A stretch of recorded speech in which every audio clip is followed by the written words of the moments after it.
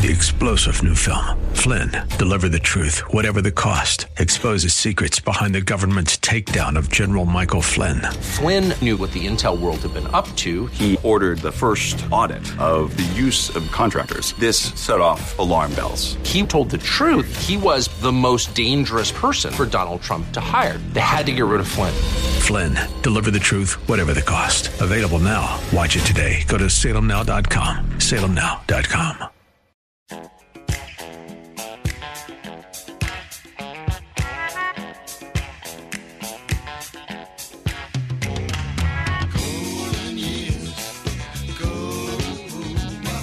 It's Ask the Lawyer with Mike Connors. Got questions concerning elder or estate law? Attorney Mike Connors has the answer. He was recognized in 2012 as one of New York's top lawyers by New York Magazine and brings over 30 years' experience to the table. His office number is 718-238-6500. That's 718-238-6500.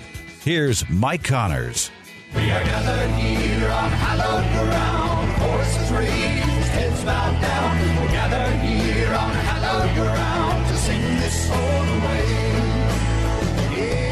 Welcome to Ask the Lawyer with me, Mike Connors, accompanied by my wife, Beth. Hello, everybody. For those of you who haven't listened to the show before, the show's divided in two parts. The first part of the show, we talk about estate planning and elder law. The idea behind estate planning is to pass assets from one generation to the next, paying the least amount in taxes we need to pay legally, avoiding going through court, avoiding probate, and as far as elder law is concerned, trying to save assets from nursing home bills. And if any of you have any questions about estate planning and elder law, at the end of August, we're going to be doing some seminars in Brooklyn. On Tuesday, August 21st, we're going to be in Bay Ridge, our hometown, Vesuvio's Restaurant. Hooray. 11 o'clock, 3 p.m., 7 p.m., Vesuvio's 7305 3rd Avenue. Wednesday, August 22nd, we're going to be in Sheepshead Bay at Buckley's, 2926 Avenue S. Again, 11 o'clock, 3 o'clock, 7 p.m. Buckley's, Avenue S, Nostrand Avenue, Brooklyn. On Thursday, August 23rd, we're going to be in a place we've never been before as far as our seminars, the Grand Prospect Hall at 263 Prospect Avenue. The first seminar that day is going to be at 3 p.m. The second seminar is going to be at 7 p.m. So if you have any questions about estate planning and elder law, come down. We'll talk it over. At the end of the seminar, you can ask your questions. You can ask your questions either from the floor. If you'd rather break off, we can break off and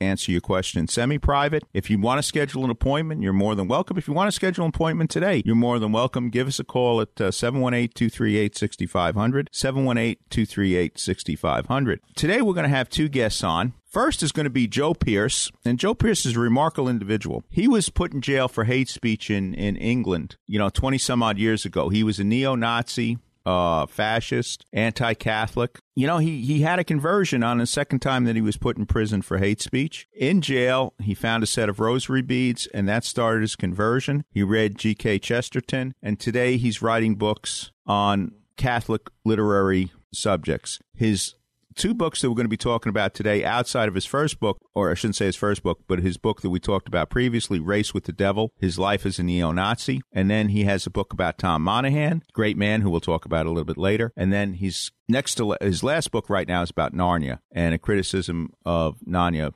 criticism in the point of being content and so forth. Then after that, we have Bobby Valentine, former manager of the New York Mets, Texas Rangers, Boston Red Sox, and a couple of Japanese teams. So we got a busy schedule today. Now, first again, we'll start on the questions. Beth, do you have a question you can read us? I have a good one. Hello, Mr. Connors. Thank you for offering to answer questions and sharing your knowledge. It's very generous and much appreciated by myself and I'm sure many others. My question is concerning a family trust. For many years, I paid into a family trust named after my husband. I paid into this trust from a bank account in my name only until my husband blindsided me and drained my bank accounts, stole my identity, and in quotes, fraudulent loans, credit cards in my name, etc. Kidnapped our young daughter from a play date and took possession of the home I was living in that we co-owned in an ex parte hearing with a family court judge and had me evicted. My question is, what are my rights with regards to this trust? I do not know if he drained it. I have been so overwhelmed from the attack. But now I'm at a point where I'm able to look into this account, but unfortunately I know nothing of trusts except I did the initial paperwork, set up a bank account in my name only, then paid a lot of money into that account to a family trust in my husband's name. I am embarrassingly ignorant on these matters, but I'm trying to learn. Thank you for your time and any knowledge. Sincerely, Nicole. Well, the first question is, who's the trustee under the trust?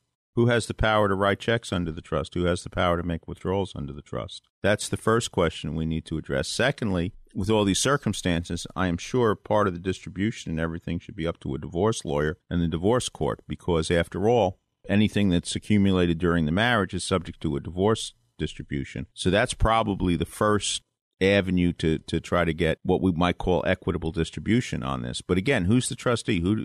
A trust is not an entity by itself. A trustee has a person in charge. That's called the trustee. So when you paid money over to a trust, that means you paid money over to a person who was in charge of the trust. From the question, we really don't know who that person is. But in any event, you need legal help. There's no question about that. But I might start with a divorce attorney instead of an estate planning attorney. Because, again, if your husband drained your assets, if you have title to your home and you're not getting anything out of it, I would say you need to speak to a divorce attorney. And if you want a recommendation, you can give us a call at Connors & Sullivan, and we'll try to refer you to someone. Again, we don't do divorce. Our phone number, again, is 718-238-6500. Now, each week, Kevin McCullough answers a question by email, and he plays it for his listeners, and we replay it again each Saturday. So here's Kevin McCullough's question of the week. Hi, Kevin McCullough. Every week, I promise you're going to get a question answered by Mike Connors of Connors & Sullivan Law Firm. They're the specialists in estate care, estate law and elder care, and Mike Connors rejoins us. Here's this week's question, Mike. If my mother were to place her multifamily house into a trust, can she do a 1031 exchange to save on taxes? Mike, what's she talking about? Well, the first thing, the answer is yes. What's a 1031 exchange? That's happening an awful lot right now in the New York City area. Because let's say, for the sake of argument, you bought an investment property, you bought it for $100,000 30 years ago, it's worth $3 million, $4 million now. You sell it, you're going to get killed with capital gains taxes. But one of the things you can do a 1031 exchange. That means you sell this property and you buy another one to replace it.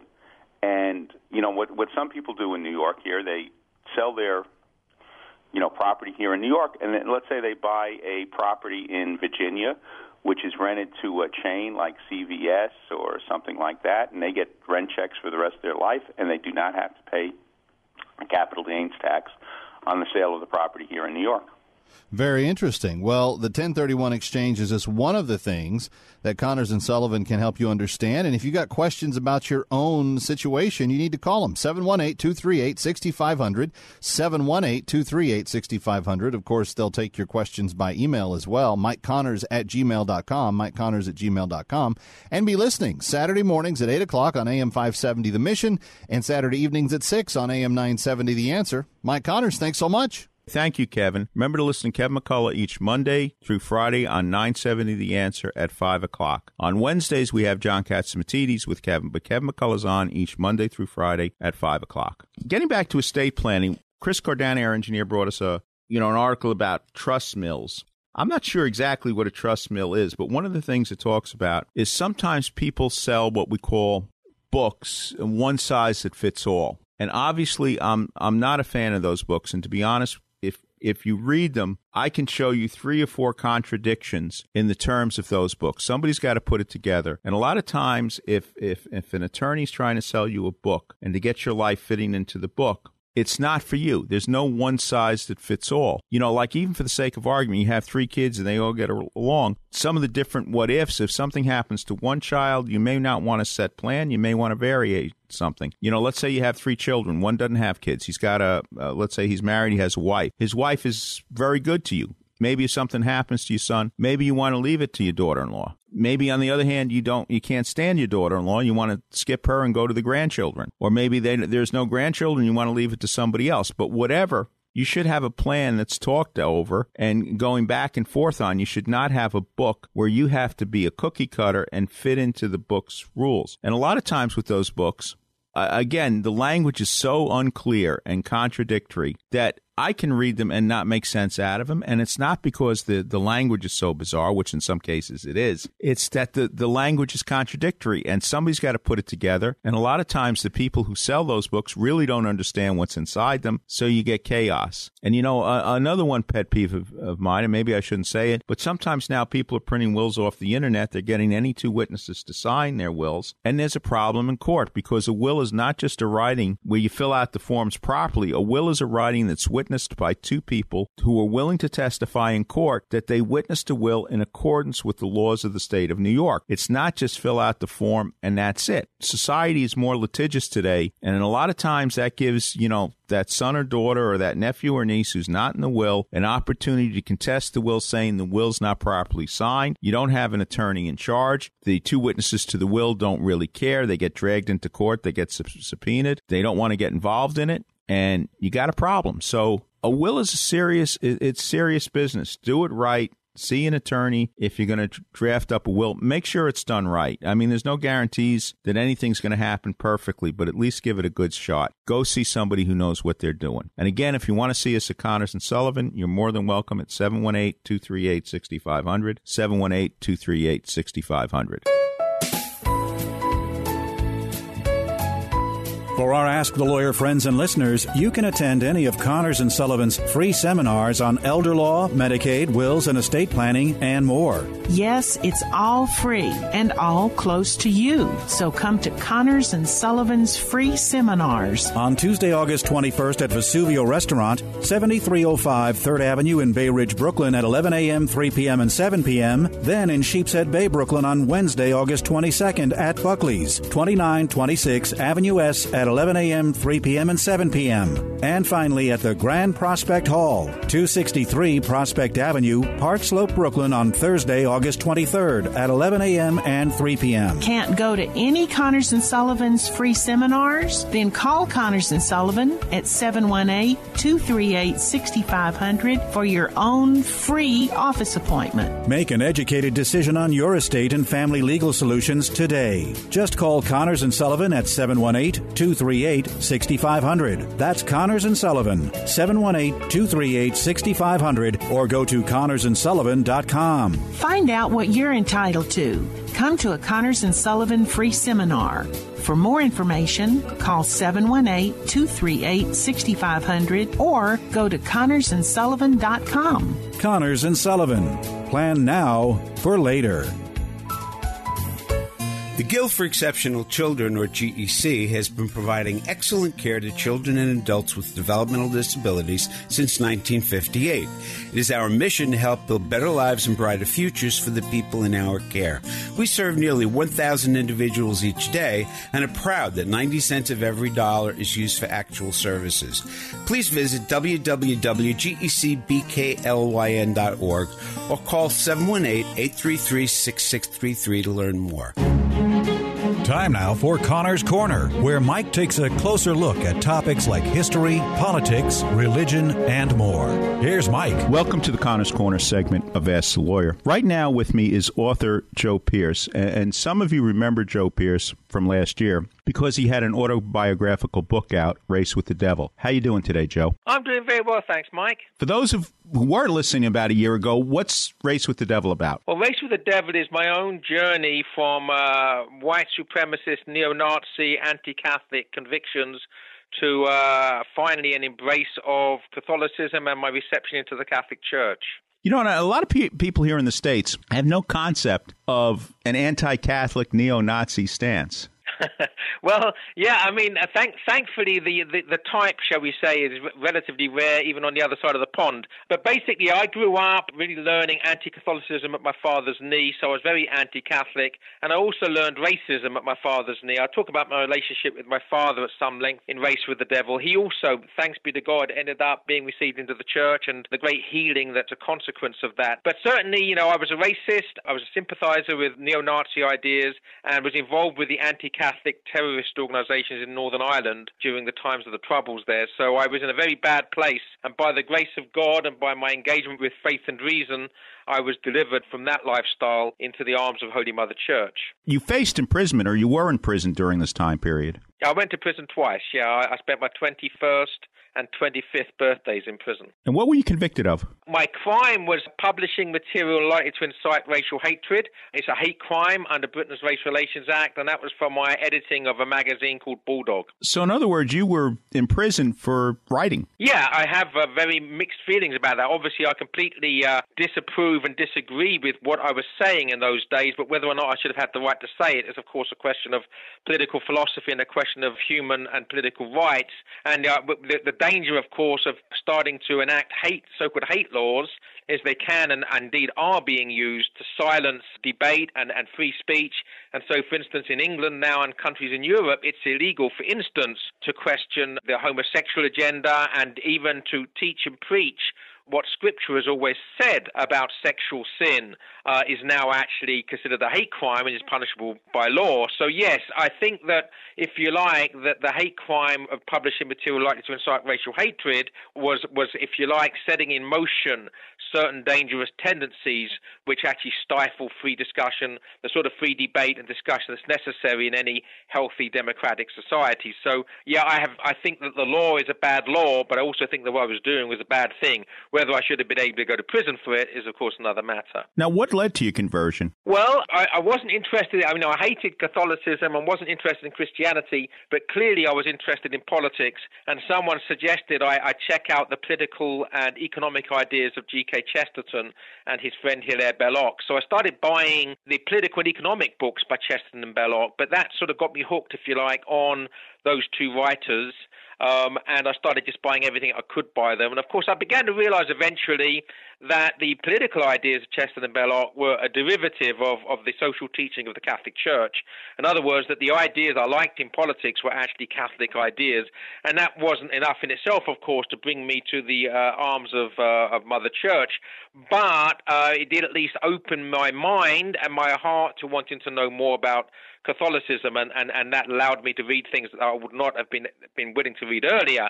And so the journey began, if you like, from there. We know what happened to you after that. You obviously became a writer. It seems like you're writing a book every 6 months. I try. It's difficult these days. I'm writing articles every day for online journals, so I seem to find myself being sucked into the life of a journalist rather than that of an author, though I'm trying to do both. Basically, I've always been a writer. As I said, the 2 prison sentences were a consequence of my editing a magazine and material I wrote in support of my bad ideas in the past. So I've really been a writer since as long as I can remember. So after my conversion, I just started to use those gifts that God had given me for good things and not for the evil things that had animated me earlier. So what's your latest book? Well, my latest book is actually called Further Up and Further In, Understanding Narnia. So it's a look at the deeper theological and philosophical meaning in the Chronicles of Narnia by C.S. Lewis. Now, I think a lot of people would out there say, wait a minute, isn't Narnia really just fairy tales and stuff like that? There's a deeper meaning? Yeah, exactly. I mean, basically, that C.S. Lewis and his good friend J.R.R. Tolkien, both of whom were practicing Christians, of course. Tolkien was a Catholic and Lewis an Anglican. They both believed that you could tell great truths through the telling of stories. And in this, of course, they're only following the lead of Jesus Christ himself, because many of our Lord's most valuable and important lessons were taught through the telling of parables, through the telling of stories. So in other words, that it's through narrative that we can actually come to understand some of the deepest truths about life, and that's true of the Chronicles of Narnia as it's true of the parables of Jesus. What can the reader learn out of this? What can they learn or appreciate Narnia that they didn't know before? Well, basically what you'll get by reading the Chronicles of Narnia, first of all, you'll realize they're not just children's stories, because there's a great depth of political philosophy, metaphysical philosophy, and good Christian theology in there, and an engagement with history. So what you actually find if you read it on that deeper level, which I'm elucidating in my book, is you'll actually see that in the Chronicles of Narnia we really get something which mirrors our own world on some of the deepest levels of engagement. In other words, something which will deepen our own knowledge of who we are, where we've come from, and where we're going. All of those valuable lessons that we all need to know if we're not going to be lost in this life. We can learn those lessons in the Chronicles of Narnia. I have a question to ask. You said C.S. Lewis was an Anglican, Tolkien was a Catholic. You grew up basically in an Anglican tradition. Why didn't you become an Anglican instead of a Catholic? Well, the first thing, I was only Anglican nominally, in the sense that, polite people, civilized people that like to think they were civilized at least, you didn't get married in the registry office, you got married in the church, you had your children christened or baptized. So basically, my parents, trying to do the good thing, got married in the church and they had their children baptized in the Anglican church. But we never said any prayers at home. We never went to church at any time, not even at Christmas and Easter. So I was effectively raised as an agnostic, even though that technically, having been baptized into the Anglican Church, I was an Anglican. In practice, I was an agnostic. So why did you turn to Catholicism? Well, because, as I said, the writers that I came to know, G.K. Chesterton and Hilaire Belloc, were Catholics. Not only were they Catholics, they engaged why the Catholic Church is right and why the Anglican Church and why Protestantism is wrong in their writings. So as I came to understand Christianity, I came to understand that the Catholic Christianity was the fullness of truth, and the other, if you like, other brands of Christianity were less true than the fullness of truth to be found in the church. So once I began to be interested in Christianity, there really was for me only one form of Christianity that was worth taking seriously, and that was Catholicism. Getting back to Catholicism, another book you wrote, which I haven't seen yet, but it's about another person who's been a guest on our show a number of times, Tom Monahan, who's probably one of the truly remarkable personalities of our time. Yeah, absolutely. I mean, I have a personal debt of gratitude to Tom Monahan in the sense that when I was a full-time writer living in England and about to be married to an American lady, I thought that I would apply to Ave Maria College, as it then was. It's now Ave Maria University, to come over as a teaching position, and I was offered a position at Ave Maria College.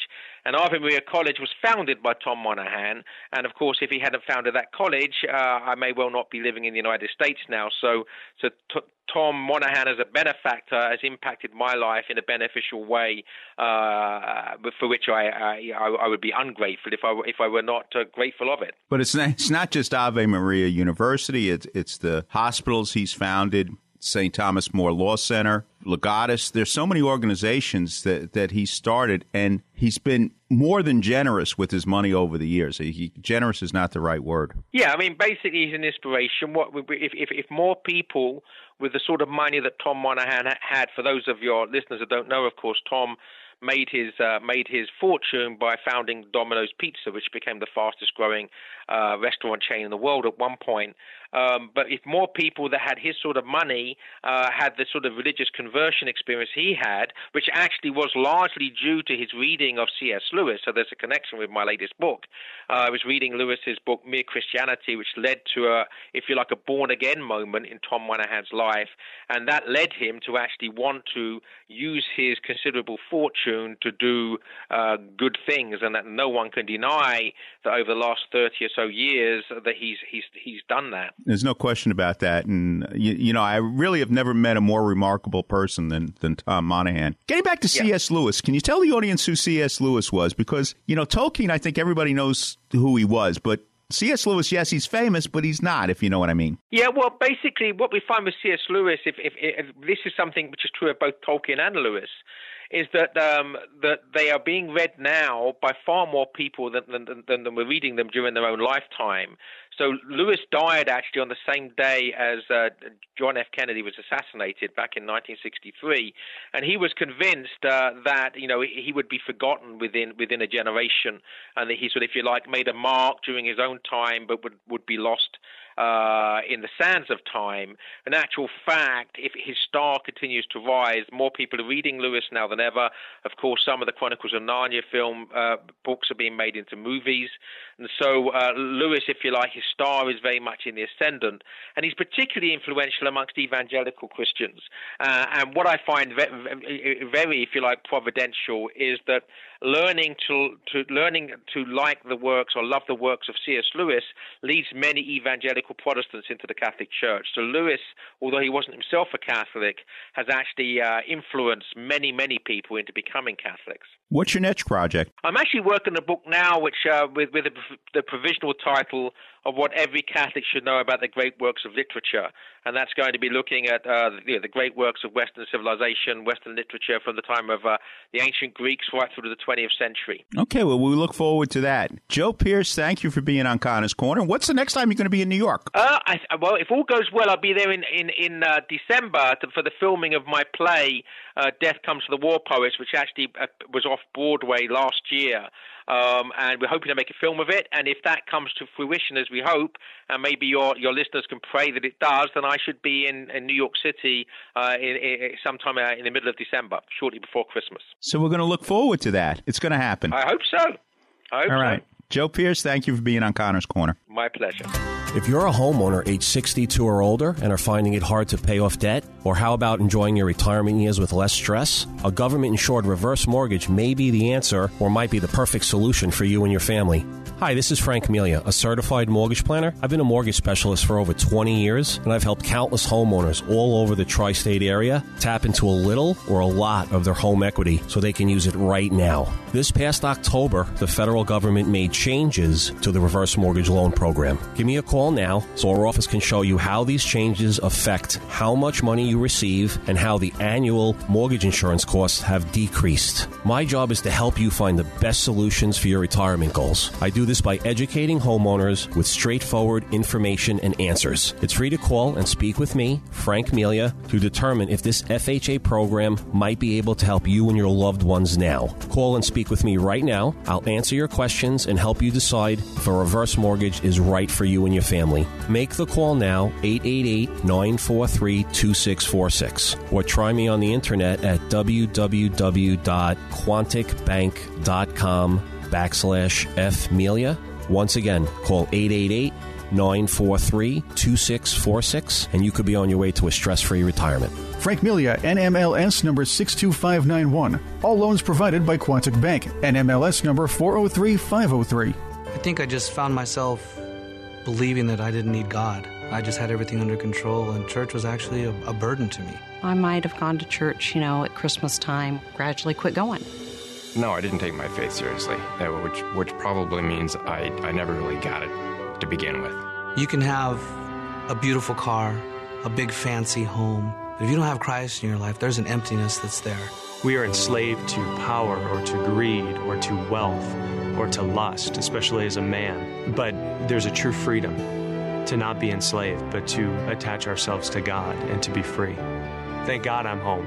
Now that I'm back in the Catholic Church, I'm a new person. I love it. There's peace in our home that we didn't have before. You're coming home to a Catholic family where people today just embrace you. If you've been away from the Catholic Church for whatever reason, we invite you to take another look. Visit CatholicsComeHome.org today.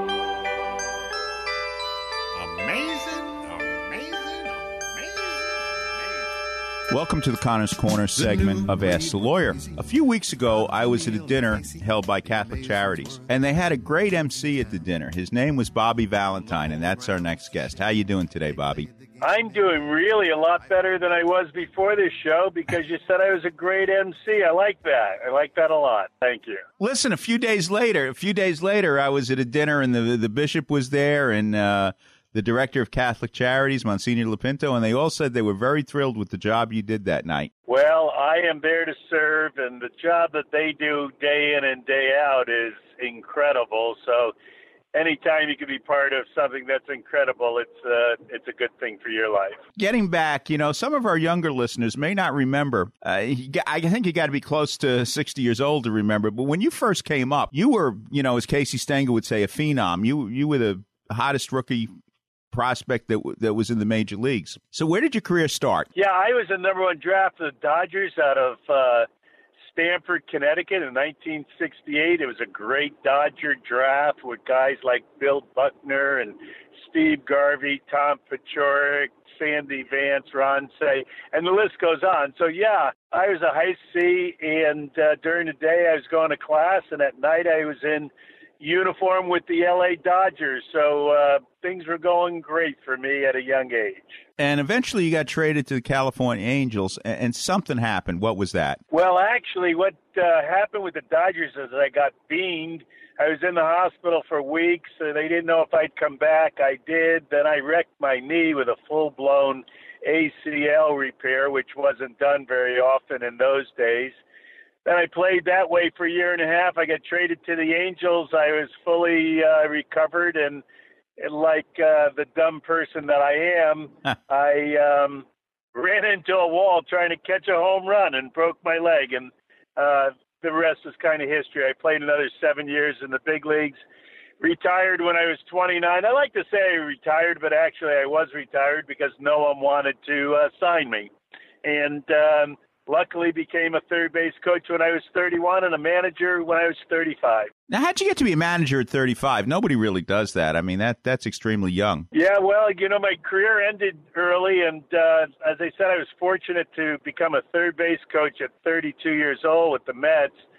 I did that for 3.5 years under 3 different managers of that no one would know other than Davey Johnson, I guess. And then my roommate from when I was a player with the New York Mets became the general manager of the Texas Rangers. And he wanted to change managers, and he did. And he called up his roommate and said, hey, why don't we come out here?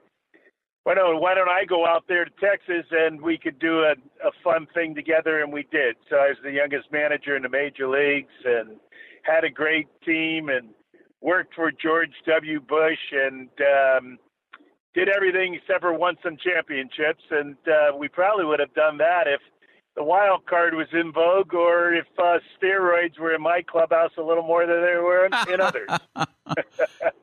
Now, do you think most of the other managers knew their players were taking steroids? I mean, it's a stupid question, but deserves an answer. Yeah, I guess it deserves an answer. I think everybody knew what was going on. Some knew more than others, and some understood what they knew a little more than others because it kind of came on quickly, and there was no guidance through that era.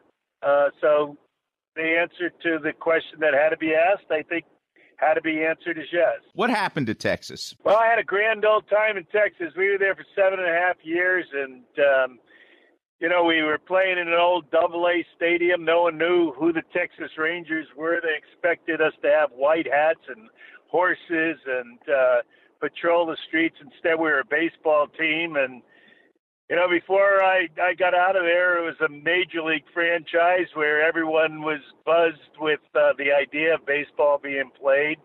And I got to move on to another job with the New York Mets where I was the minor league manager. Then I got a job in Japan. Then I got a job in New York. And then I got a job in Japan. So, all of that stuff was a fun part of my life. After Texas, when did you manage in Japan? Well, yeah, I left Texas, and then I was a third base coach and a advanced scout for the Cincinnati Reds for a year. I was then a AAA manager for the New York Mets. I then was the first foreign manager, the first non-Japanese manager to manage in Japan. Then I came back, and I was the third base coach. The AAA manager again for the Mets. And then in 95, I was the manager of the New York Mets and stayed until 2002. Getting back to Japanese baseball, what was the difference between Major League Baseball and Japanese baseball when you were managing the first time? Well, not much difference other than the amount of practice that the Japanese players put in and the regimented baseball society. Ours was a lot looser and fancy free.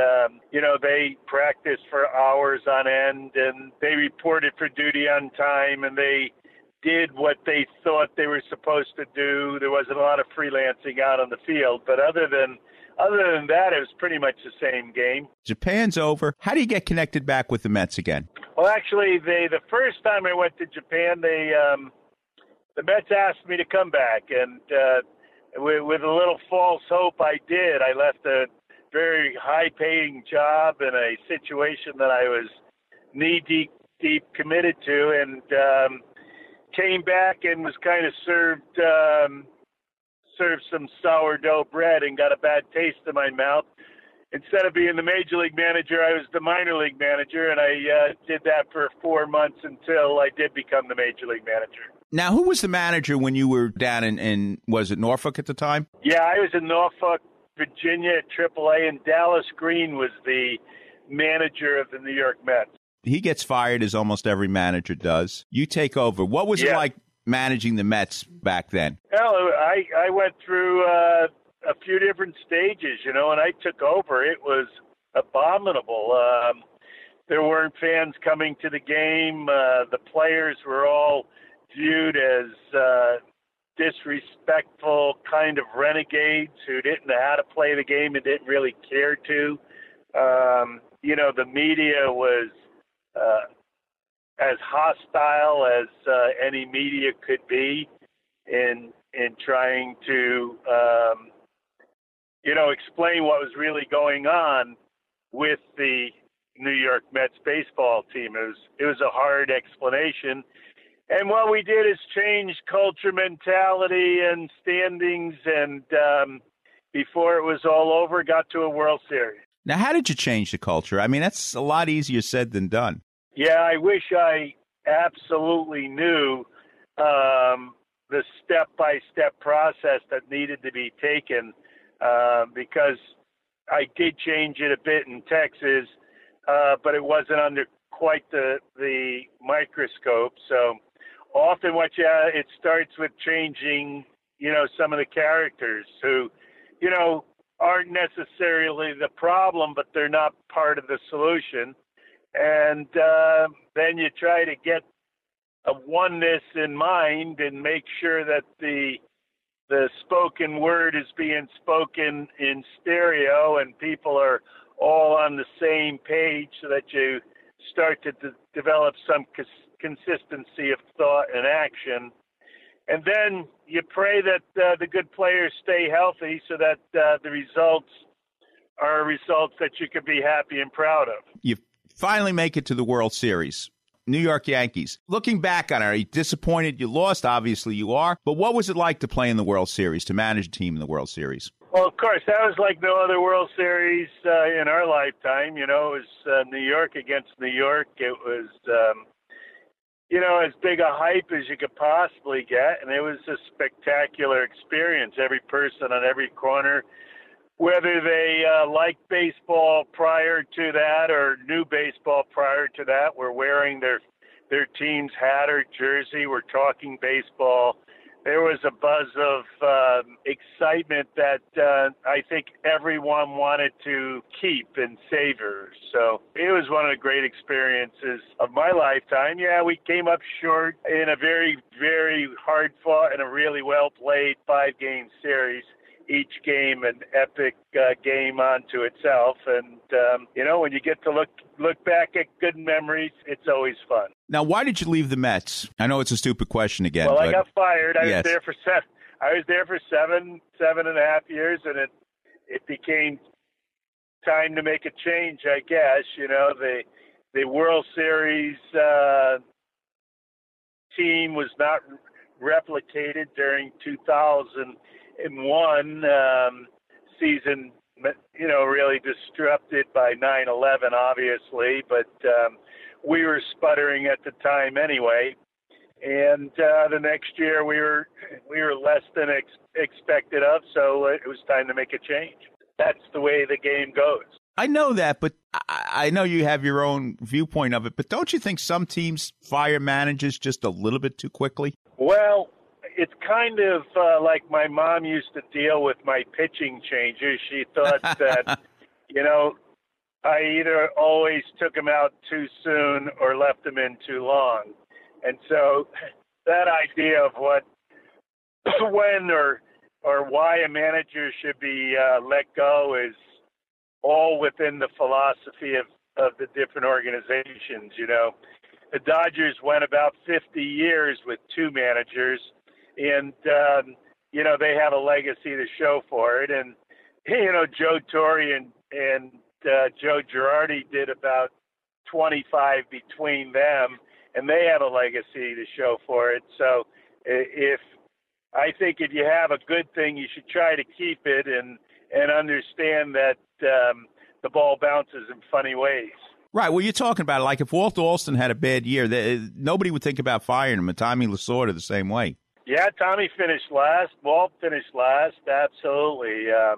but there was a consistency of belief. There was a credo that they were going to follow, and they did. You know, if you look in the tenure of Brian Cashman, for instance, never has there been a coach fired during the season. And I think that that's a testament to what he expects his culture to have. And one of the things that he expects is consistency. And, you know, consistency is part of attitude, and attitude flows down from the top. So after the Mets, you go back to Japan. Yes. Coincidentally, like the week that I was let go by the Mets, I was having lunch in the same place as the owner of the team in Japan that I had left, and he had just read the news and came over to the table and asked if I consider coming back, and I did not hesitate, and this time went back for a 6-year stint rather than a 6-month stint. Now, obviously, you must have enjoyed managing in Japan. Yeah, Japanese baseball and I kind of meshed really well. It's a real organized society. It's a culture that's knee deep in the baseball. They love their teams. They love their sport.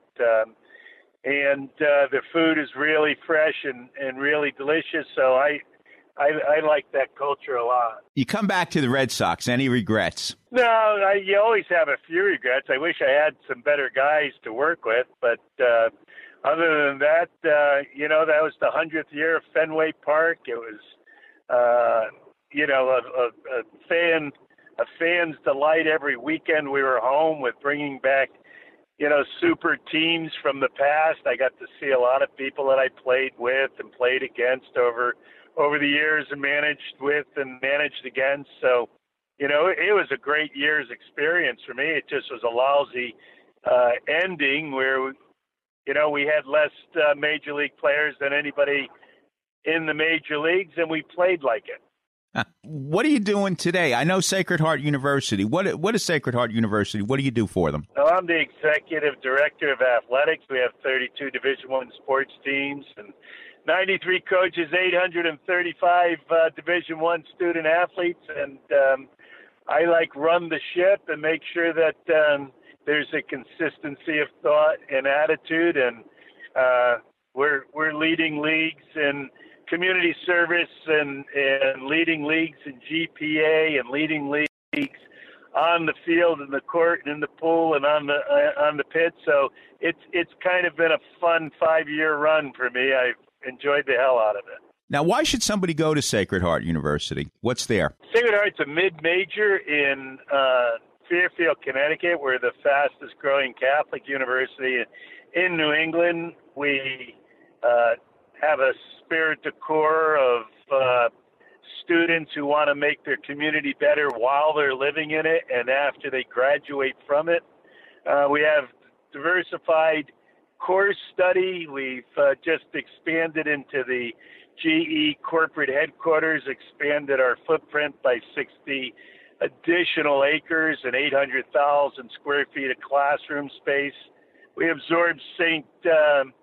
Vincent's Women's College of Nursing into our nursing facility. We offer business, engineering, and many other degrees. So if that's what someone's looking for in a 4-year stint while learning inside and outside a classroom how to be a better person, Sacred Heart's the place to be. Now, I understand from some of my buddies that live in Connecticut, you have a restaurant there? Well, you know, I started in the restaurant business in 1980, and this would be basically my going on my 40th year in the restaurant business. And I went from an old location to a new location. I have now that type of restaurant in both Stamford and Windsor Locks, Connecticut, right outside the Hartford Airport, where we have 10,000 square feet in each location, over 400 televisions. We do the sports thing. We do the food thing.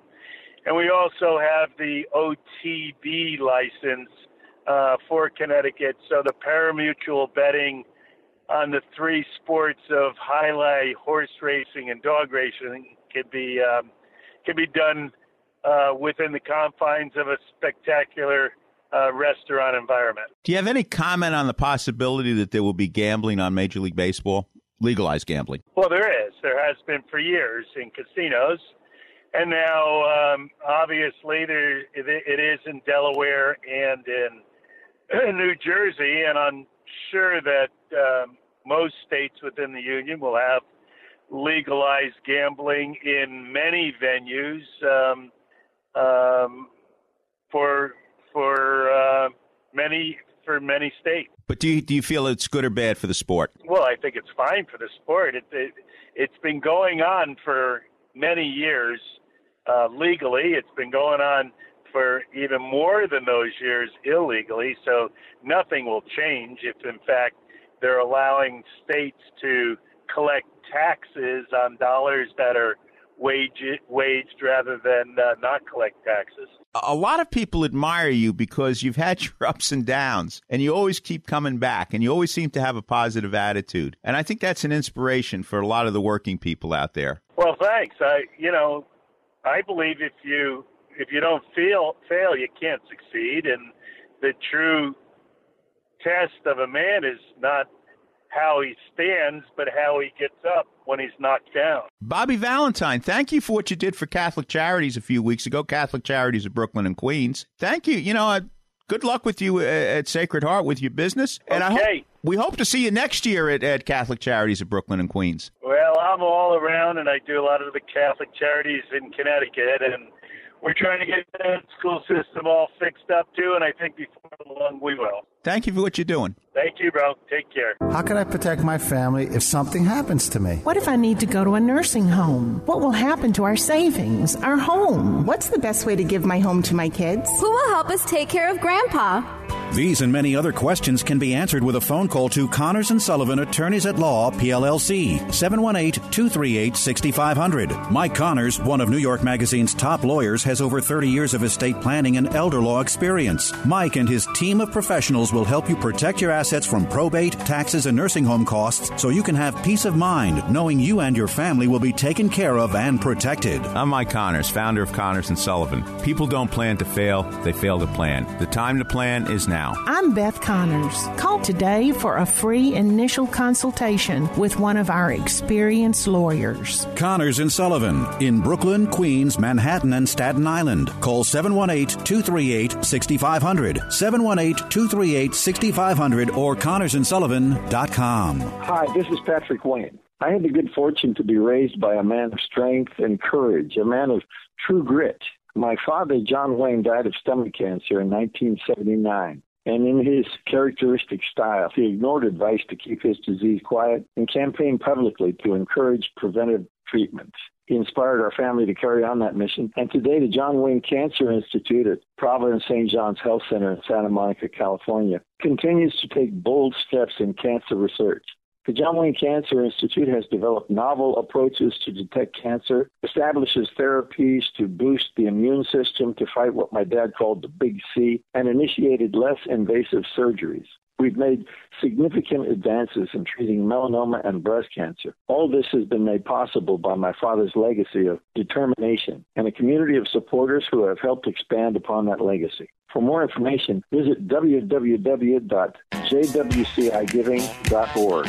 Welcome back to Ask the Lawyer with Mike Connors. Welcome back to Ask the Lawyer. Again, this comes up every other show or sometimes, and I'm always a little confused about it. We have social media, which I really don't get too much involved in. Chris Cordani, where are we on social media, Facebook, Twitter, so forth? We're all over the place, Mike. As a matter of fact, as far as Facebook's concerned, you can find Ask the Lawyer on Facebook. Just go to Ask the Lawyer with Mike Connors. On Twitter, the Connors and Sullivan site, that's the Twitter page there, CNS Attorneys. It's at CNS Attorneys. We have a YouTube channel where we put some of our favorite interviews, and most recently, this is is fun. You can actually check out a slideshow while you're listening to the interview. We put up the Felipe Alou interview, and that was quite a story, Mike. Felipe Alou. Also, your Q&A with Ron Chernow at the Civil War Roundtable of New York City. You can hear Mike talk to Steve Forbes, Dion DiMucci, Ron Hunt a few times. Even we go as far back as when we were doing interviews with Chris Tanto Paranto, early Burgess Owens, Patrick Wayne. A lot of great stuff on the page. It's Ask the Lawyer Connor's Corner Conversations on YouTube. Now, is Bobby Brown up there?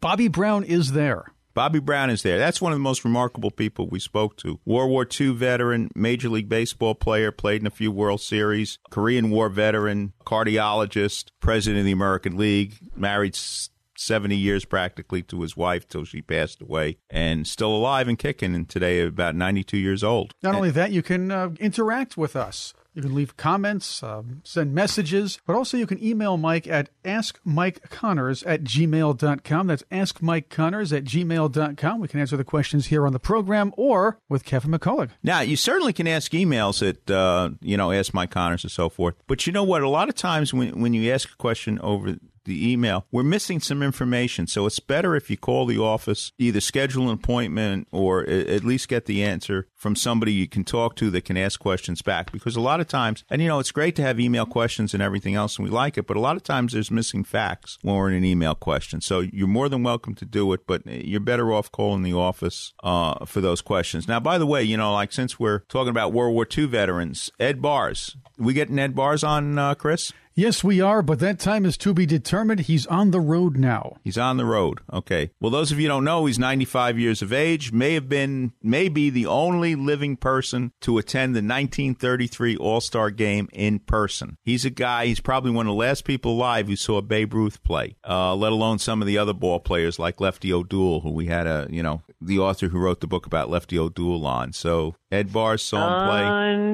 Unbelievable. It's kind of unbelievable. But Ed Bars is going to be in New York on September 12th at the 3 West Club, 3 West 51st Street at the Civil War Roundtable. If you want any information on that, give us a call at the office, 718-238-6500. Find out when Ed Bars is going to be in New York, which is September 12th. And speaking about the Civil War, in a couple of weeks, we're going to have Professor Alan Guelzo on. And he's really a great speaker and a great writer. And he's got a book about Reconstruction. And, Beth, you might be interested in hearing what he has to say. Because, as you know, he's one of the great scholars of the Civil War, professor at Gettysburg College. Right. I think David Kincaid is telling us it's time to go. Oh, no. Bye-bye. We are gathered here on hallowed ground, voices raised, heads bowed down. We're gathered here on hallowed ground to sing this soul away. We are gathered here on hallowed ground, voices raised, heads bowed down. We're gathered here on hallowed ground to sing this soul away.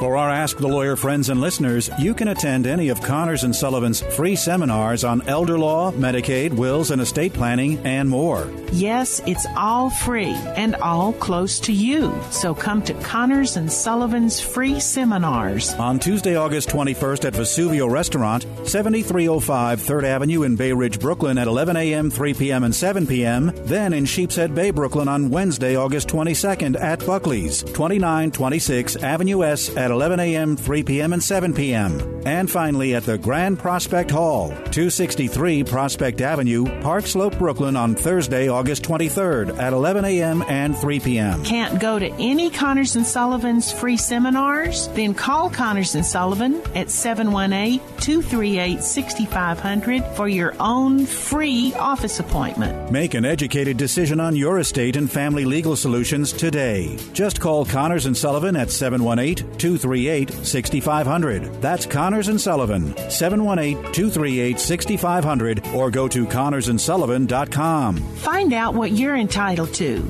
Come to a Connors and Sullivan free seminar. For more information, call 718-238-6500 or go to ConnorsandSullivan.com. Connors and Sullivan. Plan now for later. The preceding pre-recorded program paid for by Connors and Sullivan, Attorneys at Law, PLLC. Three-star General Michael J. Flynn, head of the Pentagon Intelligence Agency, knew all the government's dirty secrets. He was one of the most respected generals in the military. Flynn knew what the intel world had been up to. He understood its funding. He ordered the first audit of the use of contractors. This set off alarm bells. The explosive new documentary, Flynn, Deliver the Truth, Whatever the Cost, uncovers the facts behind this scandal. Flynn told the truth. He was the most dangerous person for Donald Trump to hire. I find out the worst enemy that I'm going to face in my life is right here in America. They took my assessment and they wanted me to change it. And I was like, I'm not changing it. They had to get rid of Flynn. With in-depth interviews, archival footage, and never-before-seen personal records of the man behind the headlines. I just felt like I was drowning. Flynn, Deliver the Truth, Whatever the Cost. Available now. Watch it today. Go to salemnow.com. salemnow.com.